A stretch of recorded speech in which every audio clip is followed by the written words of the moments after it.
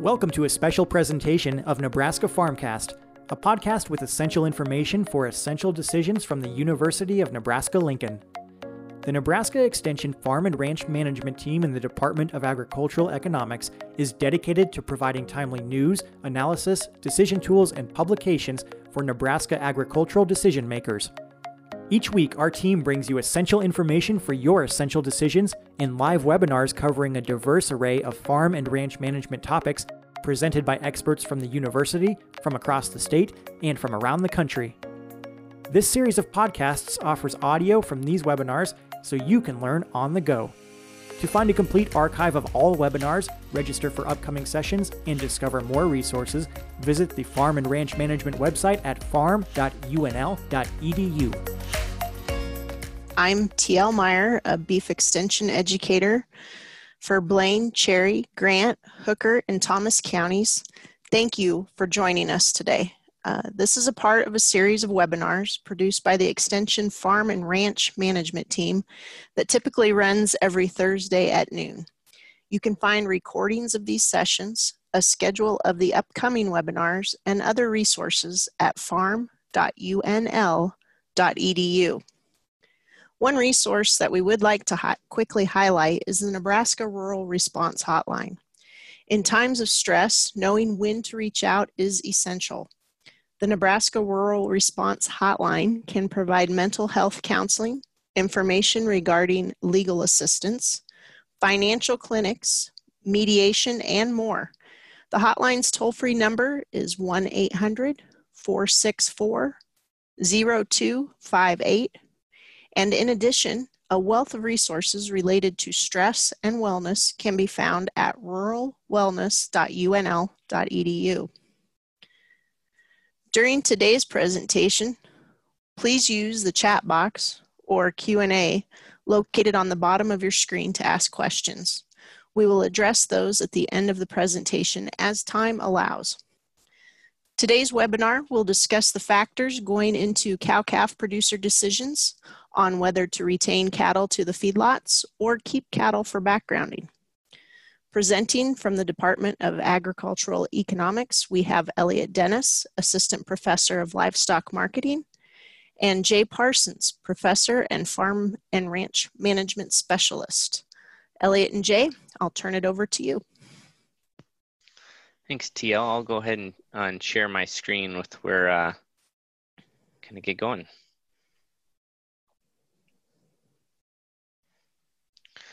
Yeah, so this kind of the topic of this webinar really began about 5 or 6 weeks ago when we were talking about there's been a lot of volatility in the market in the feedlot sector and even some in the packing industry.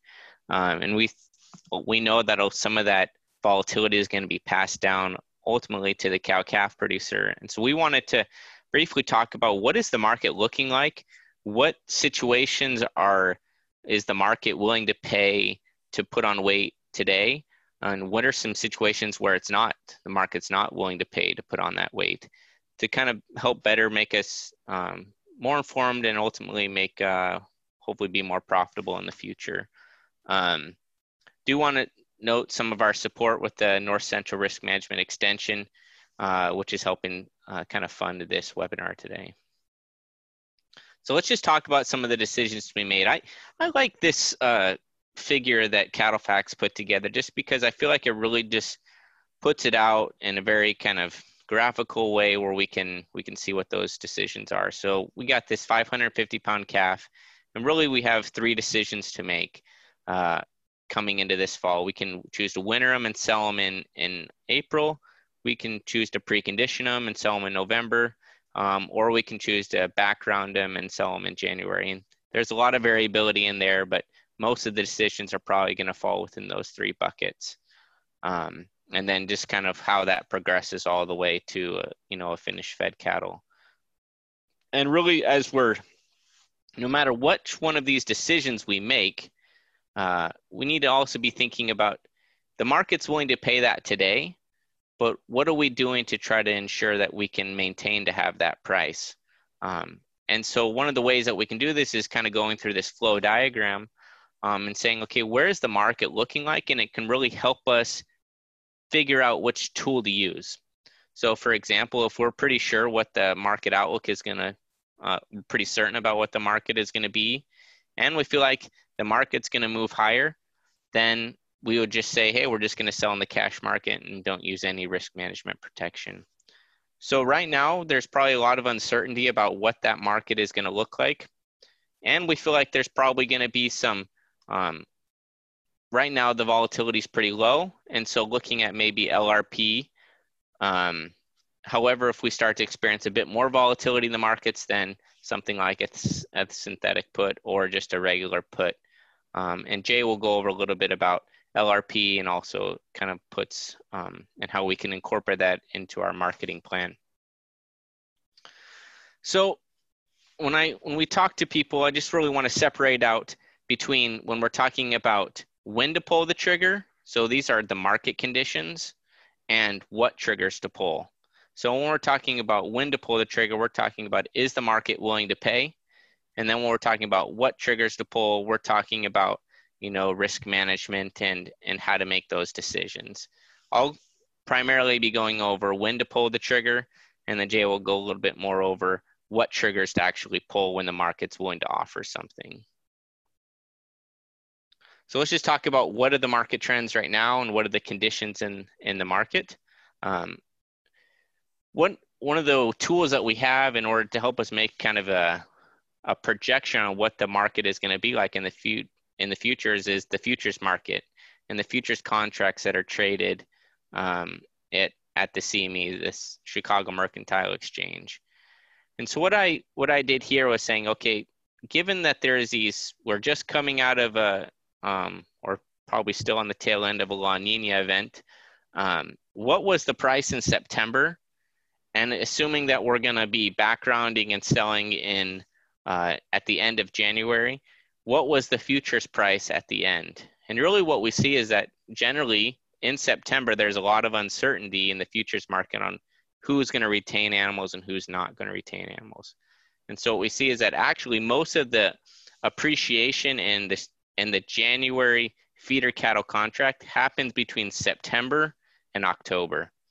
So to give an example, in the January 2018 feeder cattle contract, that's the blue line, about 7.5%, the market increased 7.5% by the end of October from September prices.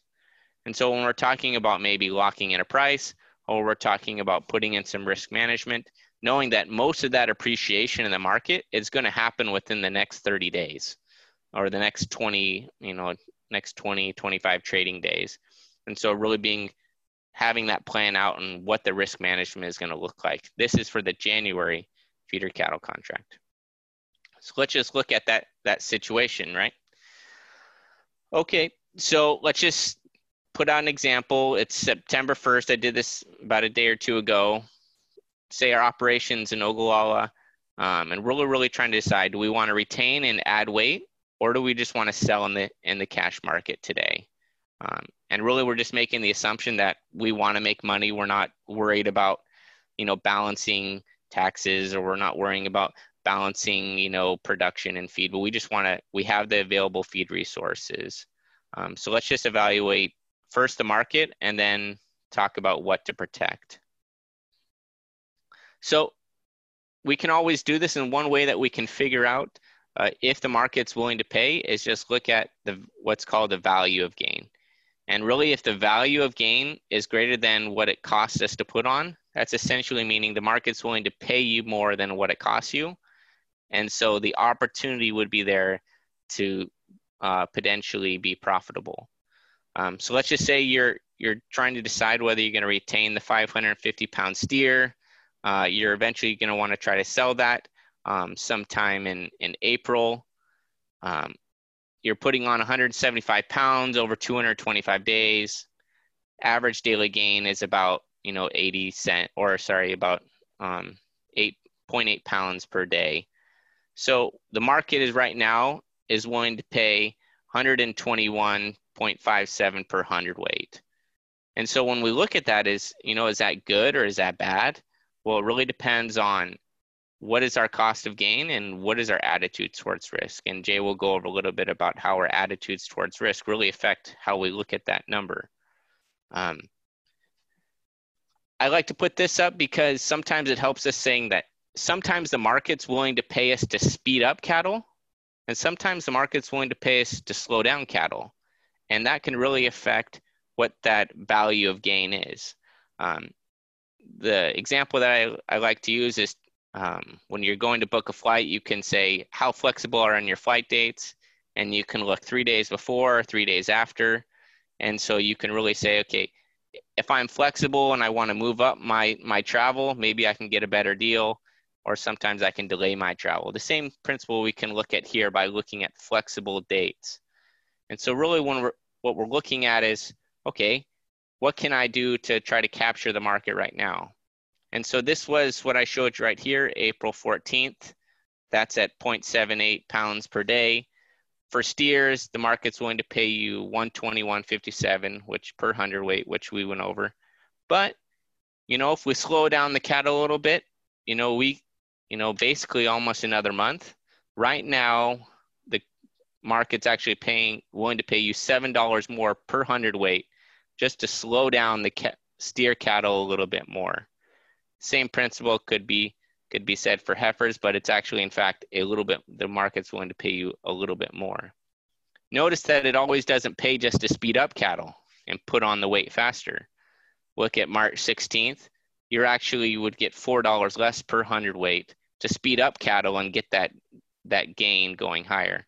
So really, when we're talking about performance, it's really trying to balance cattle performance and market timing. So finding ways to either slow down cattle or speed up cattle a little bit to hit kind of marketing opportunities depending upon steers or heifers. So that's what a wintering situation is currently looking like as of this week.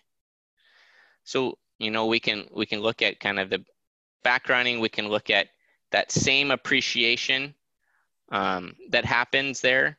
Really by the end of November, that wintering situation, all of that, appreciation in the futures price has pretty much been absorbed by the middle to the end of November. And so putting in that risk management decision probably needs to come before that day. So let's just talk about backgrounding now. So same situation. Right here, we're sitting, do we want to sell in January? We're trying to say, should we put on weight? So we're just going to walk through the value of gain situations again. Same situation, we have a 550-pound steer. We want to sell it as an 800-pound steer. We're going to put on the weight on the average daily gain, about 1.77. So here, what we look at is $96 per hundredweight. So a little bit less. So currently the market is willing to pay you to delay the cattle to come on and put on the weight than just kind of really ramming them through the system right now. It gives you an example that, most of that cost of production probably is going to be, if we're on a winter wheat pasture or something like that, might be 90 cents. But per hunt, or 90 cents per pound on the cost of gain. But really the market is not paying dramatically for a backgrounding situation to retain cattle all the way and sell them in January. More of the market's willing to pay right now is delay some of that weight gain and sell them in kind of the April, May. And largely that probably has to do with kind of the situation with some of the packing plants, some of the worry about, if there is another potential government shutdown, or they start to lock down a little bit more, some of that beef won't be able to be processed quite as quickly, and there won't be as a need for it as much. And so some of that's being priced into the market right now. So right now, market's not really paying to put on weight quickly, and more of a delayed weight, delayed gain on the weight. and how that's, so even though the market's offering that today, really ensuring that we're using appropriate risk management so that we can ensure that we're going to actually receive that price at delivery. And Jay's going to talk us a little bit through about how we can make sure that that can happen.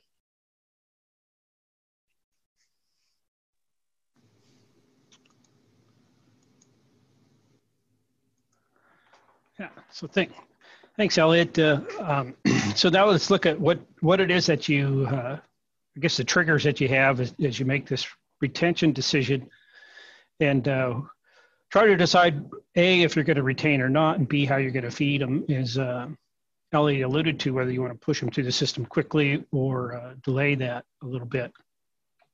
Let's see, am I working here, Elliot? I'm not sure if I got control. There we go. Okay, so Elliot mentioned the importance of your attitude towards risk. And so let's talk about that just here for a second to begin with the idea that risk, some people are a little more risk loving than others. And so they'll be more willing to take chances and whatnot. And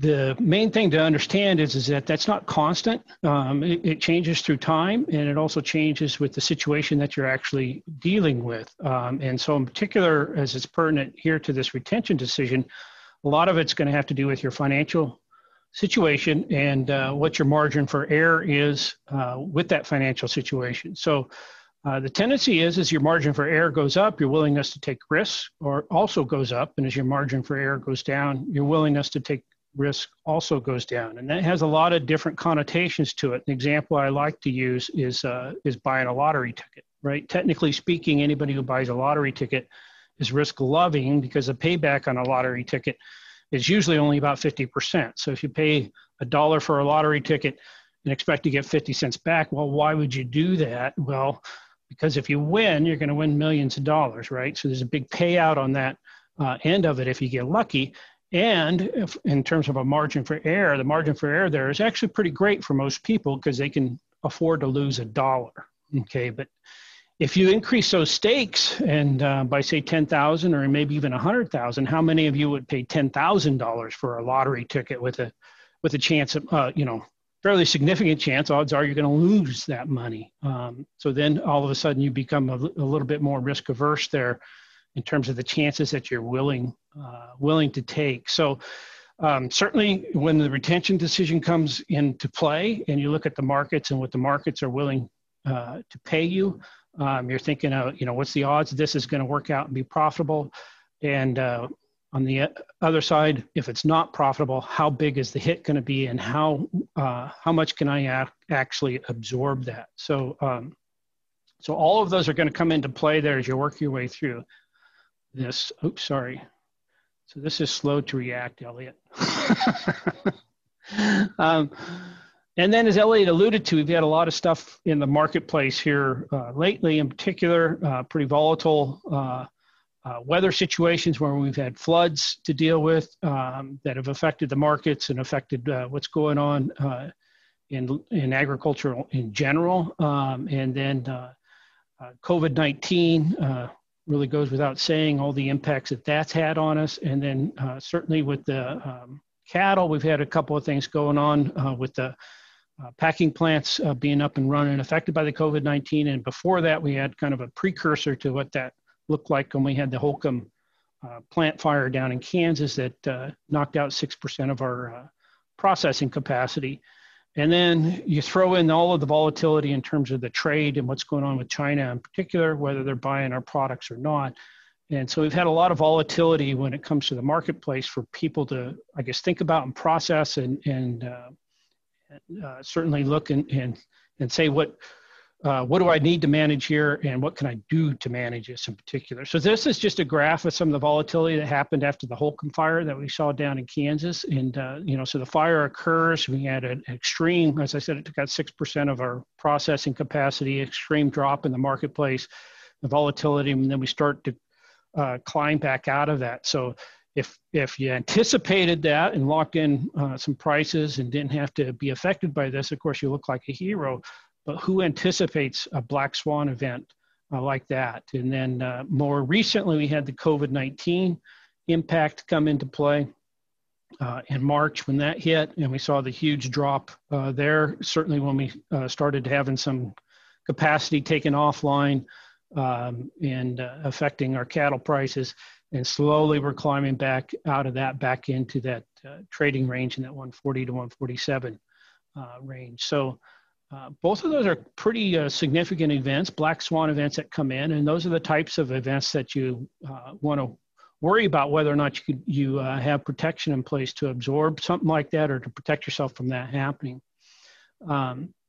So what is unusual or rare then, as you look at that? Certainly the last couple of years are pretty extreme, but this is some data for basically from 1990 to 2019. So we're looking at roughly 30 years worth of data here, and you compare October to March and what you expect to have happen there. 60% of the time, the price is higher in March, and Elliot already alluded to that, but it's not absolute, obviously. So the largest price difference in terms of it going down was $30 back in the 2016 year. And the largest increase was $62 in 2014. We'll see that play out in some of the data that we show you here and talk about. 2019, it actually went down $11. But look at some of the recent largest losses here, of greater than $10.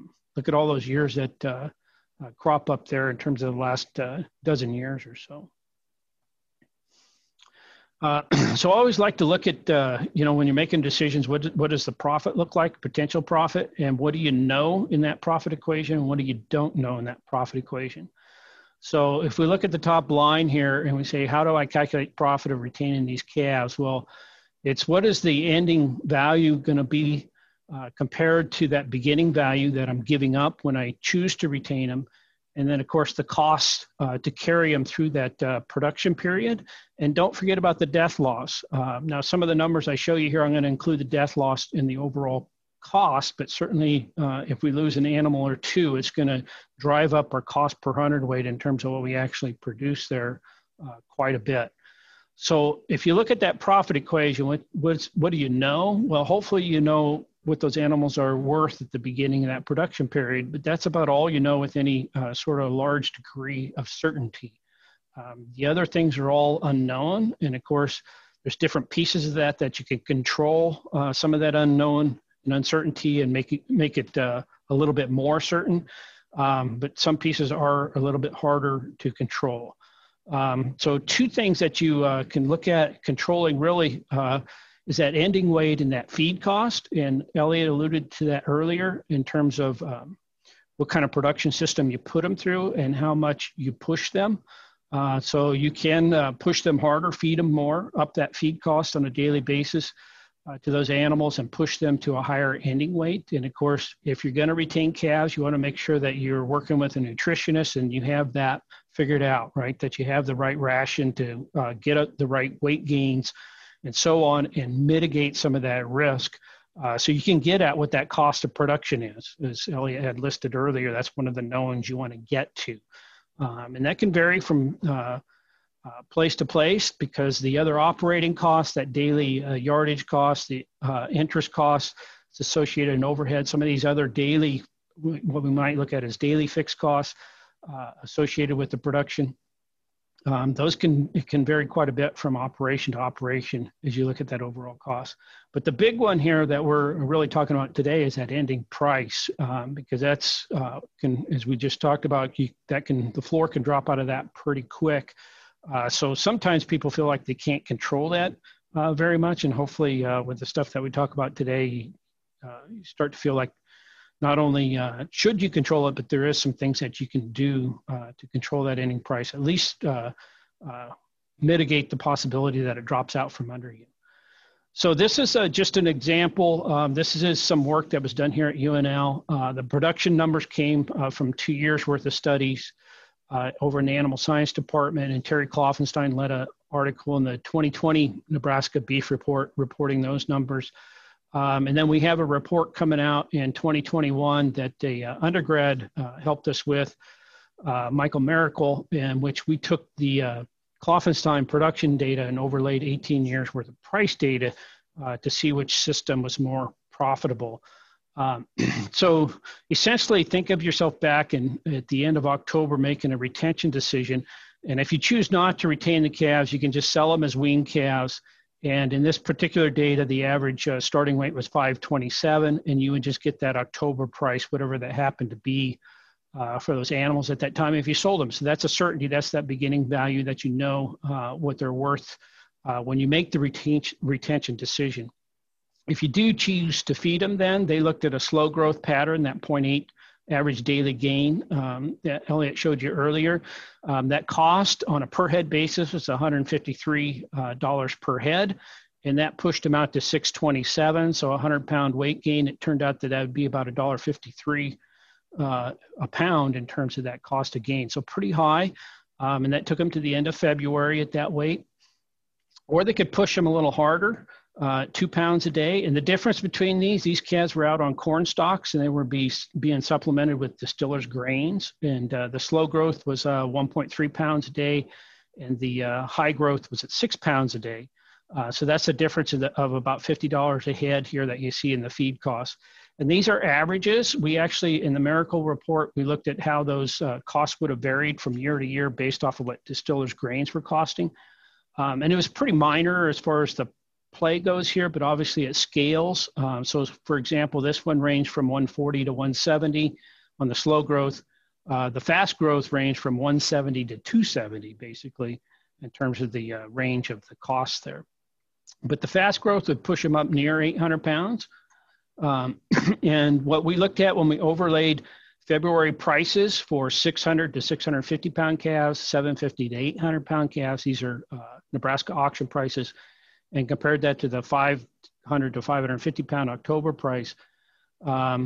Essentially, the slow growth was not very profitable in terms of selling it in February. Only about a third of the times was it profitable. On average, you lost about $24 a head. But of those 6 years that you made money, the most you made was about $126 per head. This is all per head. And then the 12 years you lost, the worst you lost was almost $200 a head. Pushing them made you more money for this time frame in terms of through February. And 10 out of 18 years it paid, and the highest was $211. Of the 8 years you lost money, the worst was you lost $80. And on average, you made money here at $45 a head. Now, I should mention that if you read the reports, these were carried out to grass. And in general, as you retain animals, your likelihood of making money goes up, but your risk goes up with it. In both of these cases, if you carry them on into grass, at least through July, you go up to where you're making money 16 out of the 18 years. But the worst case scenario goes to like a negative $340 a head, and the best case scenario bounces up to where you're making about $600 a head in a very good situation. So you take on more risk, you make more money as you retain them, and it does make a difference in terms of what your cost goes into that and when you plan to sell them. Of course, the slow growth gain better on the grass than these here that are quite a bit heavier when they go out to grass. But this is nice to look at it just in terms of data over 18 years, but in terms of making decisions, you're making decisions on an annual basis. So you're going to be looking at, for this fall, for example, you're going to be looking at your October price on your weaned calves and whatever they weigh, and you're going to say, what are those worth? So you need to couple that with the price. So let's just say you're looking at 170 for your October price. That might be a little high. We're looking at 160 to 170 right now for 5-weight calves in Nebraska. So I'll be optimistic here. Let's just say 170 is your price. Well, that becomes a known then, and that's and your cost part of that equation here in terms of your profit. That's a cost, and that's going to couple with this cost of gain here as you put on the weight, and then you can use those numbers then to calculate what it actually break-even price you need in February. So I did that for these two scenarios, and if we add $153 to this value of the calf when we retain it, and we look at what we have here for the overall money that we have wrapped up in there, and that 627-pound calf, we'd need 167 in the spring, in February, at the end of February, in order to break even on those calves. In the fast growth, I mentioned this was $150 or $1.53, $153 a hundredweight, whatever you want to look at there in terms of that cost of gain. This one here is quite a bit less cost of gain because we're putting on about 250 pounds here. So this cost of gain is quite a bit less. And that February break-even price goes to 140. So these are the type of calculations you'd make in terms of what you need from the market price out there. And of course, these are equivalent to what Elliot was talking earlier with that value of gain compared to the cost of gain. The mistake some producers make is they compare this $78 to this 140 and say, well, yeah, I can make money with them. But that's not true, because that value of gain is actually taking into account this beginning price right here, what those animals are worth when you start with it. So this break-even price, don't forget, is a weighted average. It's not just this value of gain. It's a weighted average of roughly $79 a hundredweight for that 250 pounds you're putting on, and $170 a hundredweight for that 527 pounds that you started with. So when you have this, keep putting on weight at this cost of gain, it is bringing down your break-even price that you have there. But this stuff here is fixed, right? So it's not bringing it down as fast as you think. Is the main point. So you got to pay attention to that when you're making these decisions. So of course, the other thing is you'd want to look forward to that expected price at the end. And I just threw out 160 here. And if that was your expected price at the end, you might look at this fast growth situation and say, well, yeah, I think I can make money there. But at the same token, when you see some of these black swan events that we have, and maybe your financial situation is such, that even then you want to protect that, right? So $20 a hundredweight gap there might look good to you, might make you want to do that, but you still may have a very good reason to put some price protection in place to make sure you don't lose money on that, because you are taking quite a bit of chance and may have quite a few dollars on the line here in terms of foregoing these fall sales. The top one, maybe it's a no-brainer. Now, this is quite a bit different weight difference here. So maybe you get a little bit more than 160 for those there, but that's a little bit more of a slim margin. And maybe you don't want to take that chance right there because financially you just can't afford it. Okay, so Elliot mentioned LRP, which is livestock risk protection. So the question comes in, how can you protect that price then? And livestock risk protection insurance is one of the tools that's out there. It's probably, it's underutilized to say the least, and especially in Nebraska. But anyway, nationally, they're trying to get more people to participate in this program, and certainly more Nebraska producers could benefit from this than are currently participating in it. It is an insurance product, so it's available through the Risk Management Agency, and their website is rma.usda.gov. And everything I show you here today, numbers-wise, as far as this goes, I got from their website, and it's open to the public. It is a single peril price protection insurance policy. It does not cover sickness, death, feed cost, or performance of the animals, or any of that stuff. If you're worried about death loss and you want to insure them against death loss, you need to get that through a private insurer. This is just price. For cattle, there's different categories of it. In the feeder cattle, it depends on whether you're talking cattle below 600 pounds or between 600 and 900 pounds. They classify those as either weight 1 or weight 2 cattle. And then they also break the steers and heifers up. This is all tied to the CME feeder cattle price index, which is, as far as these classification goes, is steers weight 2. So if you look at LRP steers weight 2 price, it matches that CME Chicago Mercantile Exchange feeder cattle price index. And then they make adjustments of 10%. They add 10% to that price if you go to the lower weight class, and they subtract 10% from that price if you go from steers to heifers. But it's all adjusted. Steers weight 2 are matched up with that feeder cattle price index. LRP is also available for fed cattle, which is anything over 900 pounds. Completely honest with you, hardly anybody buys it in Nebraska. Of the LRP products sold in Nebraska, and they sell it for swine and for sheep also, 93% of what's sold in Nebraska is sold for feeder cattle. And I think about 5% go to swine, and then the small remainder go to fed cattle.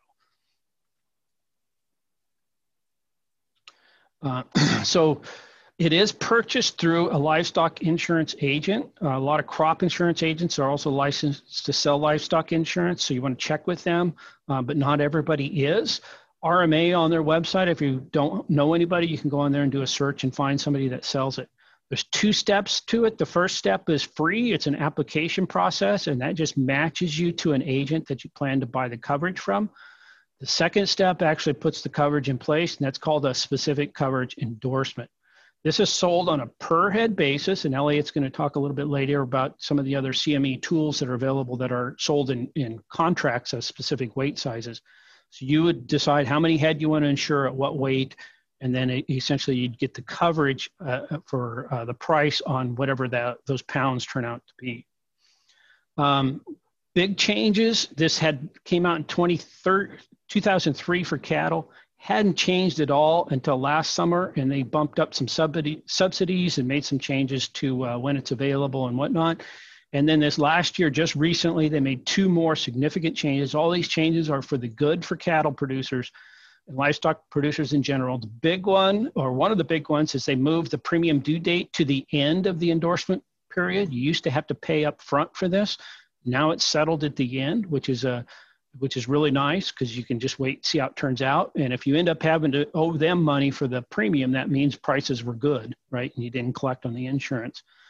And also the subsidies have increased significantly. From its inception until last summer, the subsidies were set at 13% across the board. Last summer, they bumped them up to between 20 and 35%. This summer, they bumped up anything above 90%. They bumped that up another 5 percentage points. So now the lowest subsidy you can get on this is 25%. The highest subsidy is 35%. So it's much heavier subsidized than it has been in the past. This is how it's actually been used in Nebraska, pretty limited. As I mentioned, on average, we have about 158 policies that people pay premiums on, which means they've taken out a specific coverage endorsement. Remember, you don't have to do that if you've actually applied. Applied just matches you up to it, so they keep track of that too. But this is what I look at, how many people paid premiums. It's varied quite a bit, from 69 up to 313. Most policies don't cover a lot of head. 119 is the average. And then 38%, a little over a third of them have been indemnified, but as Elliot alluded to, sometimes prices go up, in which case, in that 1 year in particular, back in the 2000, I think it's listed as 2014, but it was 2013 to 14, hardly anything was paid out. Other years, almost all the policies, or close to 90%, were indemnified. Producer loss ratio, on average, is a 0.81, which means that for every dollar collected from the producers, it's paid out 81 cents. That's with the 13% subsidy, because that's what was in place for these years. I refigured that with a 25% subsidy, and it's up close to $1, which would be $1 for dollar payback. Just so you know, this last year, we actually had an average subsidy level of 22%. That's not in this data because that's those policies are still being worked out. And then, there we go. So then this is some data just basically looking at the last 5 years of expected payout and net effect, okay?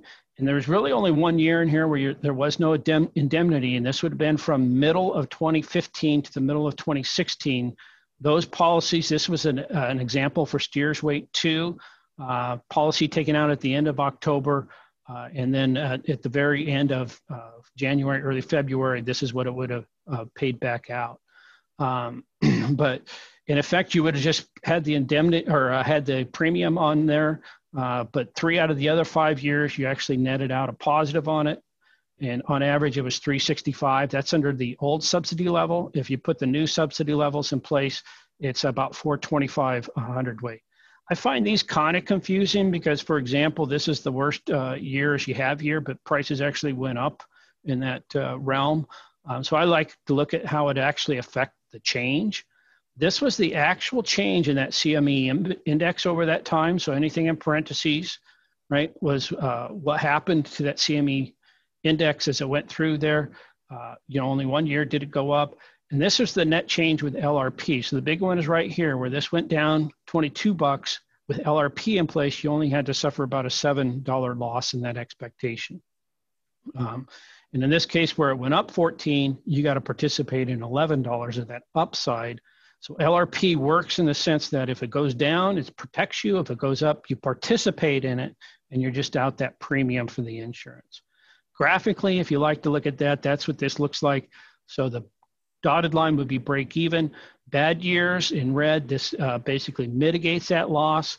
In good years, you're out the premium, so you don't get to participate in the full gain. But this is the last 5 years, and if you calculate this out, basically right here, you got to participate in about 3/4 of that good year. And if you average all of this protection here, it basically protected you against a little over half of the potential losses that you could have incurred. So that's one way to go in and protect that price. Again, that's going to be dictated by your tolerance for risk and ability to withstand losses. Yeah, thanks, Jay. I think as we kind of go through the rest of these other tools that Jay talked a little bit about LRP, I'll go ahead and talk about for maybe larger operations who want to use kind of the CME futures and options. We'll kind of go through how to calculate some of those prices, just so we're kind of on the same page. This past summer, when COVID-19 was happening, got a lot of phone calls and had a lot of conversations about kind of this need to use risk management tools, and kind of want to just reemphasize that risk management tools work as a prevention and not as a cure for bad market situations. So example that I sometimes use is you don't go buy home insurance after your house burns down. You know, you buy home insurance so that, you know, if there is a disaster, it protects you. And we can think of these risk management tools in the same way. There's a lot of uncertainty about what price is going to be. And so we will pay out a premium in order to transfer some of that risk. And I liked what Jay kind of showed, that the risk, that LRP really does work, and it helps prevent the really, really lows, but it also allows us to participate in some of the highs that we get. And the difference between that is, you know, the premium that we're paying out. There's lots of ways that we can choose to manage risk. Another way that we can choose to manage risk is can be market diversified. So Jay was kind of talking about that. Maybe we choose to add weight on a little bit more. Maybe we retain some of the animals a little bit longer through summer. We're choosing to participate in a different market at that time. We're not in the wean calf market. We're now in the stalker market. And sometimes we can even retain animals all the way to the feedlot. And so in 2016, we went over what is we surveyed cow-calf producers in Nebraska, and we said, what type of market diversification are you using, and what type of pricing tools are you using?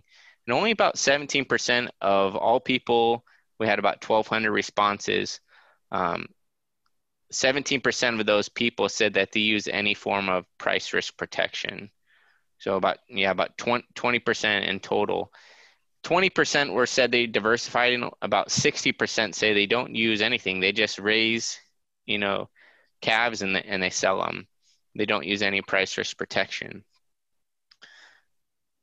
So one thing that when we see that cash price, one way that we can break it up is, you know, look at basis and the futures price.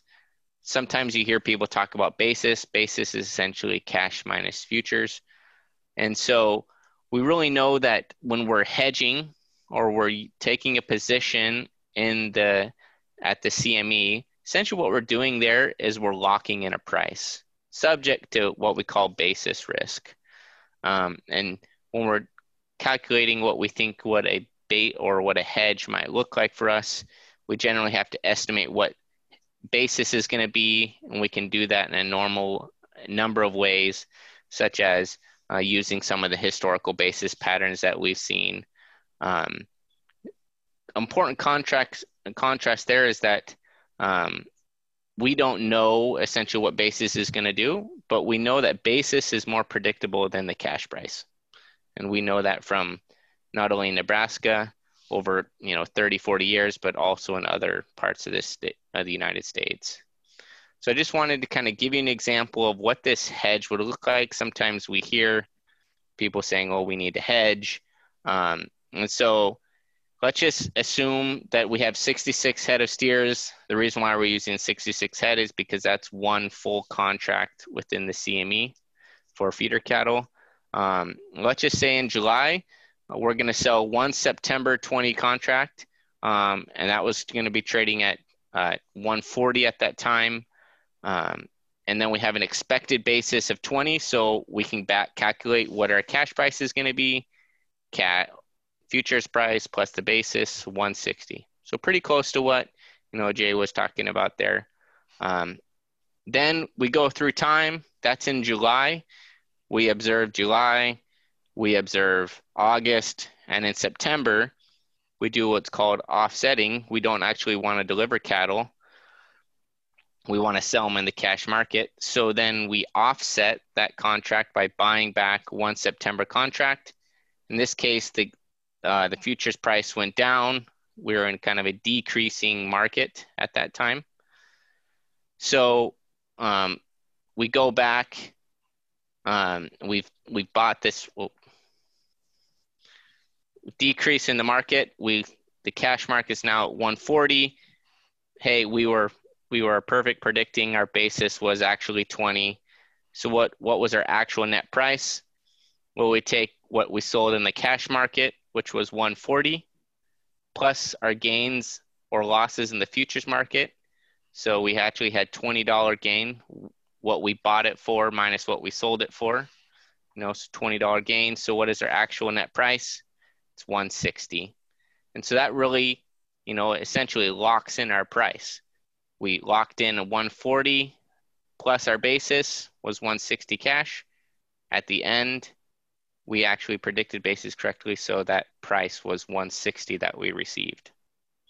Minus, what we're going to pay for any trading costs.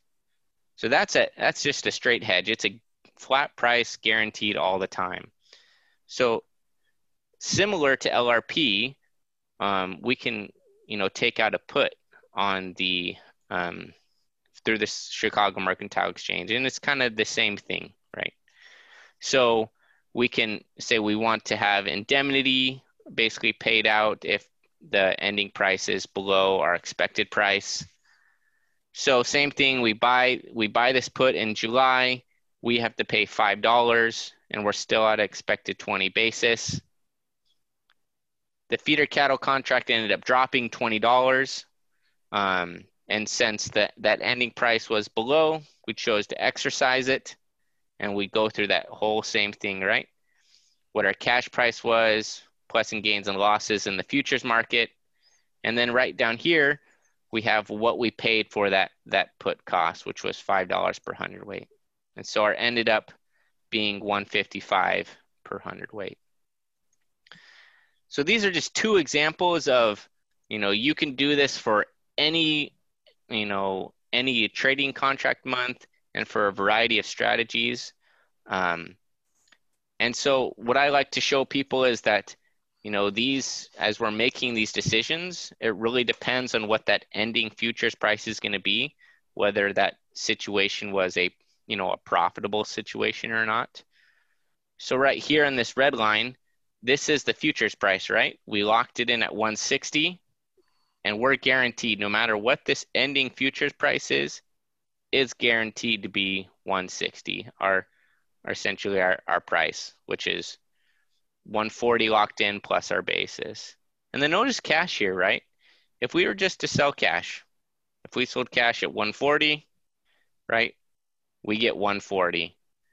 But when we're talking about risk protection, often what we're talking about is this left side between 140, the ending futures prices of 120 and 140. It helps us protect that downside. This green line is the put. So the difference between this blue line and the green line is that's what we paid to transfer that risk. So in order to set this floor right here, on this green line, that's our minimum sell price. And so we paid to transfer that risk. Hopefully this, graphically illustrates that there are available risk management tools out there to use. And oftentimes they don't cost all that much. And if we start, to think about it in terms of, we're not taking out a insurance product because we want it to pay out on us. We don't want the futures prices to drop, or we don't want the cash price to drop, because then, we're potentially losing a lot of money. What we want to do is make sure that if there are those, huge situations that drop, that affect the market, that we're prepared and we're basically ranching long term.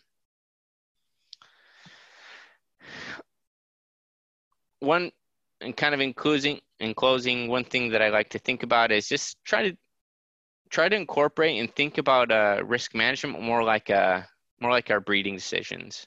We make that breeding decision maybe 2 or 3 years before we actually see the calf crop that comes out of it and the performance out of that. And we make the best decisions that we can when we are retaining an animal. And that's the information that we have at that point. And yeah, we can update our decision 2 or 3 years later as we see the calf crop. But we don't go back and say, oh man, I wish I would have known this, I wouldn't have done that. And that can be the same thing for risk management. We have the information, the best information that we have at the time. We make a risk management decision. Maybe the market goes one way, maybe it goes the other, but it didn't necessarily mean that our original decision was incorrect, because we were using all the information that we had. But so just there's a tendency to say, I made a wrong decision just because the feedback is just so quick. I mean, we know within a month or 2 months whether that was a quote good decision or a bad decision. And with that, I think Jay and I are welcome to answer any questions. We'll turn it back to you, TL. All right, thanks guys. Again, if you have any questions, please type them into the chat box. I guess one question I'd have for either one of you, and this might just be repeating what you've said to us in the presentation, but maybe it bears repeating. For a producer that hasn't used risk management, that maybe just kind of crosses their eyes looking at all those numbers and stuff, and it seems overwhelming. If you had, what would you say to them to try to convince them? Why is risk management a good deal? I mean, again, this is probably repeating what you're talking about, but just reiterating why look into these risk management strategies. You want me to go first, Elliot? Well, when they're making the decision, in particular with the retention decision, they're making a decision based off of their expectations of what prices are going to look like and what their production is going to look like. And again, it gets back to their ability or willingness to tolerate risk. So as Elliot said, when you look back and you say, oh, I shouldn't have done this, or I should have did that. That's also taken into the context of how it actually affects you financially. And so if you look at a situation where you need, you need to get 155, 100 weight out of these calves for this to work, and you can put protection in place to make sure that happens, then that makes that decision at least a lot more palatable in terms of a worst case scenario, and you still have the upside potential to make a profit. On the other hand, if you're just looking at sheer numbers and you don't have a clear handle on what the odds are or what the magnitude of some losses might be if things go south on you, it can put you out of business. So it's more than just saying, oh, I should have did this, I should have did that. It could be a pretty massive thing. And again, these are, on a year-to-year basis, you might think that you have a good ability to tolerate a loss, but these things add up in a hurry, and you put 2 or 3 years in a row that are bad for one reason or another. And you can you can basically put your business in jeopardy pretty quickly.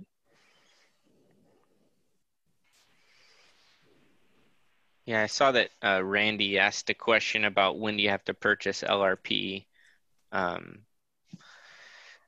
So each day a quote comes out for LRP, and that's available through RMA. And you pretty much have till the end of trading on one day till the beginning of trading the next day in order to contact and get the paperwork ready and contact your basically whoever your agent is going to be to put that in. Once trading opens again at Chicago Mercantile Exchange, those quotes are now invalid. And the reason why is because those quotes are based upon what happens in trading during a certain day. And so you pretty much have, 12 hours, 12 to, basically 12 hours to make that decision. And so when we're talking about, when to make that decision, oftentimes it comes down to what are the prices that you need to be able to see in order to lock in. Jay mentioned maybe a 155, and maybe your production is at, your cost of gain or your production, your break even's at 150. So your trigger is then going to be, when I see a price that's $5 over my break even, I'm going to lock in a price. And so you're looking for certain market signals. And so, okay, it locked in. I've already made the decision ahead of time that when I see a price that's 5 over, I'm going to use LRP. And so you see that price, then you contact your crop insurance agent, and then you just put to bed your marketing and pretty much all your production's finished. And so it's really having that plan ahead of time, knowing your numbers. And when you know your numbers, you kind of know when to make decisions. If you're just looking at the day, like the markets every day, and today it's 155 and tomorrow's 160, and it's hard to make those decisions with a clear head. Yeah, just to add to that process, it just got easier because you used to have to actually get the money to your livestock insurance agent right up front, and you don't have to do that anymore. But I mentioned the application process, and if you don't have a relationship, if you haven't filled out an LRP application and established a relationship with the livestock insurance agent, and you're thinking of using LRP, you really should do that. It's actually a very small percentage of policies that people actually take out coverage on. I mean, it's like 5% or something like that. It's really a small, so there, that number I gave for the, say 100 policies are sold in the state of Nebraska, there might be 2,000 that are in place because people have established that relationship.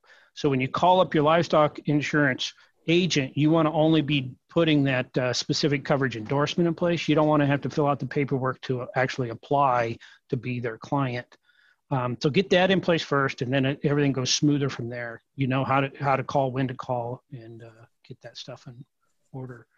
And I don't know if Randy was also talking about timing of it, but the shortest you can buy on LRP is essentially a 3-month policy. It's 13 weeks, 3 months, and then they go up from there up to a year. But basically they go by months in the end. They're listed as weeks, but